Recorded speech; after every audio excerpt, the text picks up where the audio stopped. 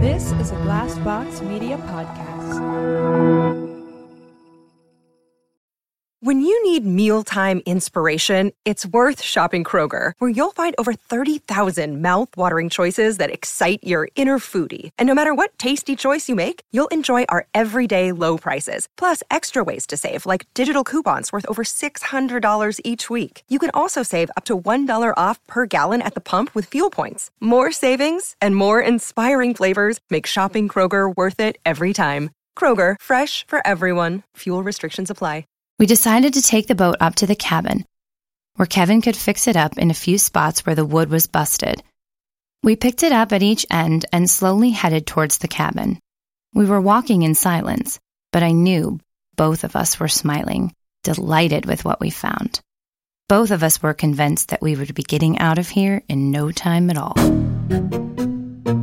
There is a space between reality and fantasy, between light and dark, between rational and irrational. In this space, there are stories. This story is called The Feeding. You belong here.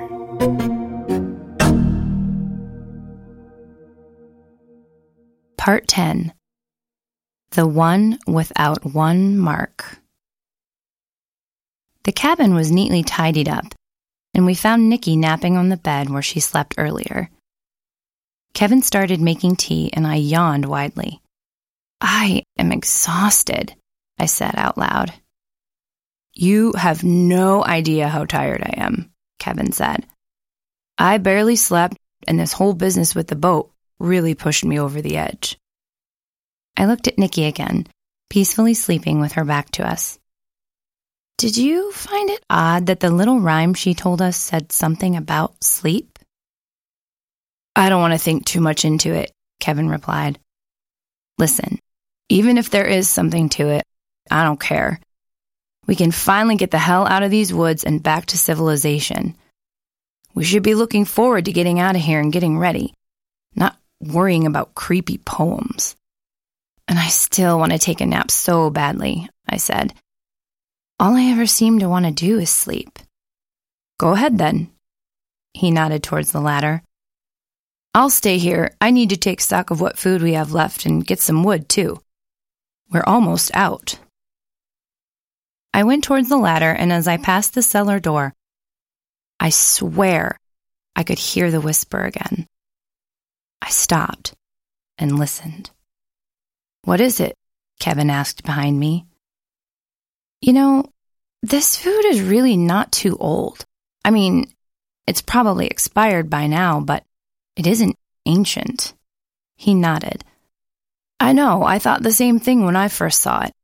It's been a while since somebody came here, but they did. There's certainly a way out of here. I nodded, even though Kevin couldn't see me, and went up the ladder to the room. As I slept, I dreamt of the black truck again, the high beams in my rearview mirror, the constant feeling of anxiety, and the woods. When I woke up, it was dark and my heart was pounding. As I felt my way around for a candle and matches, Kevin's story of the night before popped into my head. Alone and in the dark, I started to get very scared. I finally lit the candle and its light pushed the darkness out, spilling light into the room. The downstairs was completely dark. Where was everyone? I climbed down, and at the base of the ladder, I turned to face the kitchen. My candle was bright against the dark room, but I could still see very little in front of me. As I walked towards the kitchen table, I saw a woman standing in the darkness. I screamed, startled, and jumped at the sight of her. She looked back at me, and I realized it was Nikki. She was standing in her dress, in complete darkness, right in front of the cellar door. The cellar was shut, just as before. "What are you doing standing there?" "You startled me," I said to her, and got closer to the kitchen table. I was now close enough that I could see the table, and Kevin, who was leaned over on the chair, his arms folded and his head on his arms, sleeping. He stirred in the candlelight. I went closer to the table and lit a few more candles.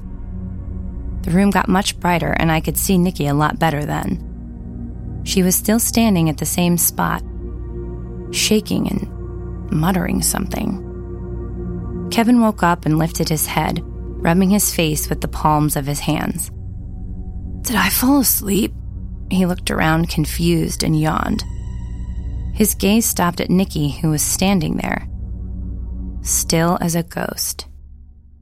"Hey, what are you doing?" he asked her. She slowly turned towards us, and I could tell that she had been crying and was also shaking. I approached her. "Are you okay?" Nikki started to sob uncontrollably. Her arms flailed and she fell to the floor. Kevin and I rushed towards her. I put her head on my knees and noticed how cold her body was, like she just came from the outside. "We should light the stove," I said. "I'll take her to the bed," Kevin said.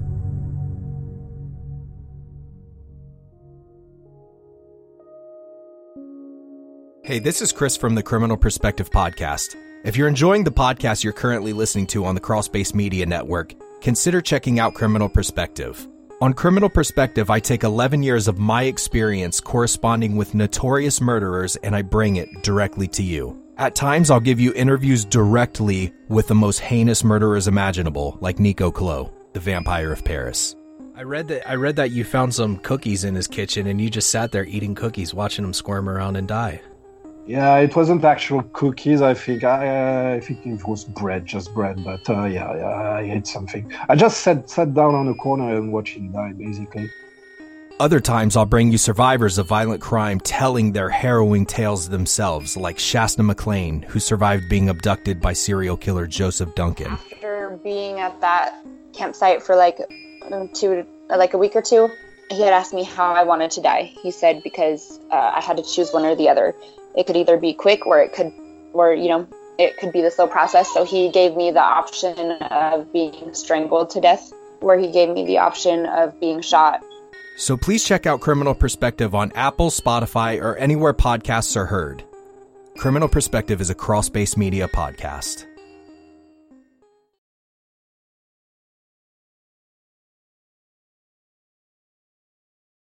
We find that in these times, everyone needs some time to chill out and relax. That's why we're excited to announce this week's sponsor, Boston Green Health. Boston Green Health is a local provider of CBD products that specializes in oils, topicals, gummies, and edibles. Boston Green Health's plant-based products can provide natural relief and rest for the mind, body, and soul. As one of New England's premier hemp-based companies, they offer a variety of all-natural CBD products that use a blend of locally sourced hemp extract. Visit bostongreenhealth.com for premium CBD oil, a delicious variety of CBD-infused gummies, luxurious handcrafted topicals, and a product line for pets. Podcast listeners can receive 20% off of any purchase by using the show code PI20. That's PI20. Boston Green Health takes pride in being New England's most trusted CBD brand.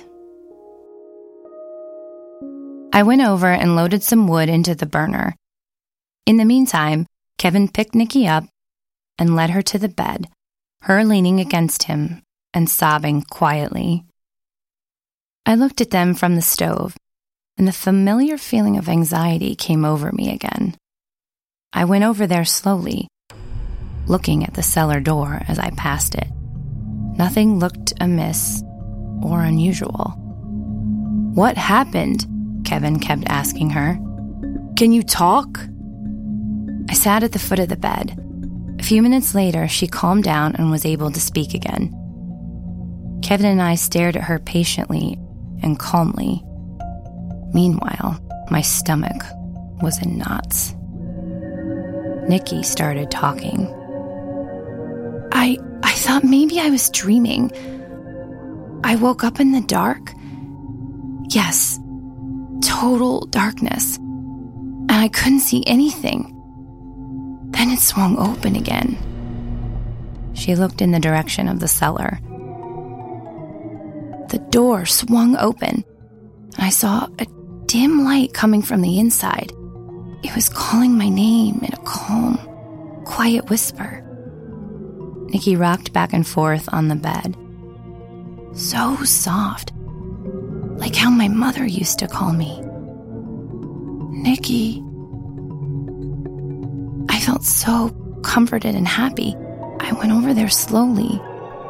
The door was open and I could see the stairs leading down, but it was really dark down there. I stopped at the ledge, just to see what was calling me. I wasn't going to go down or anything.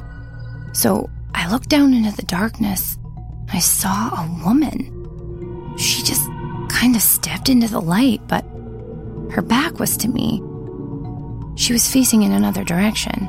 So I only see the back of her, the dress, and her hair. And she was wearing this really, really old dress, like they wear in books and movies. So I leaned closer and I asked her, "Who are you?" And then she turned to me and her face. Nikki was shaking now, fresh tears streaming down. And her face was gone. "What do you mean gone?" I asked, my heart pounding. Like she was missing everything.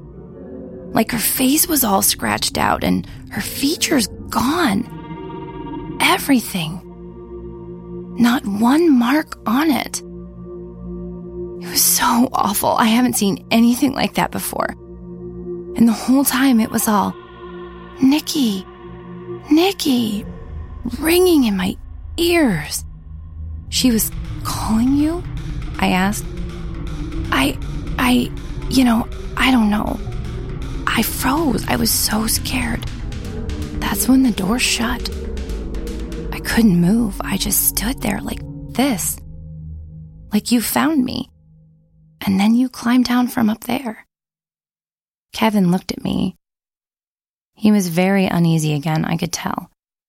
Nikki was crying and clinging to him, refusing to let go. Her whole body was cold and shivering. "I don't want to die," she said desperately. I really don't. I can't die." She was getting hysterical again. "Don't you see? It is feeding on us."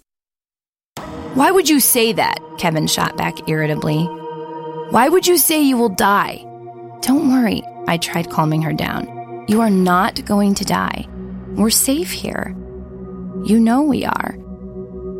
But I was not sure. I did not believe in what I was saying. Nikki now put her face into Kevin's sweater, still crying and mumbling into it. It was impossible to understand what she was saying now. I was still sitting at the edge of the bed, also shaking, but trying to hide it. We were all really freaked out. On the next episode of The Feeding, I was quivering, my heart beating wildly in my chest. My fear was almost paralyzing. Nikki climbed backwards off the wall, and when her feet hit the floor, she straightened out and stood like a normal person in the corner with her back to me. I didn't move. Thank you for listening to The Feeding, a Crawlspace Media production of a Pi Rational story, narrated by Valerie Bogart. This is a Glassbox Media podcast.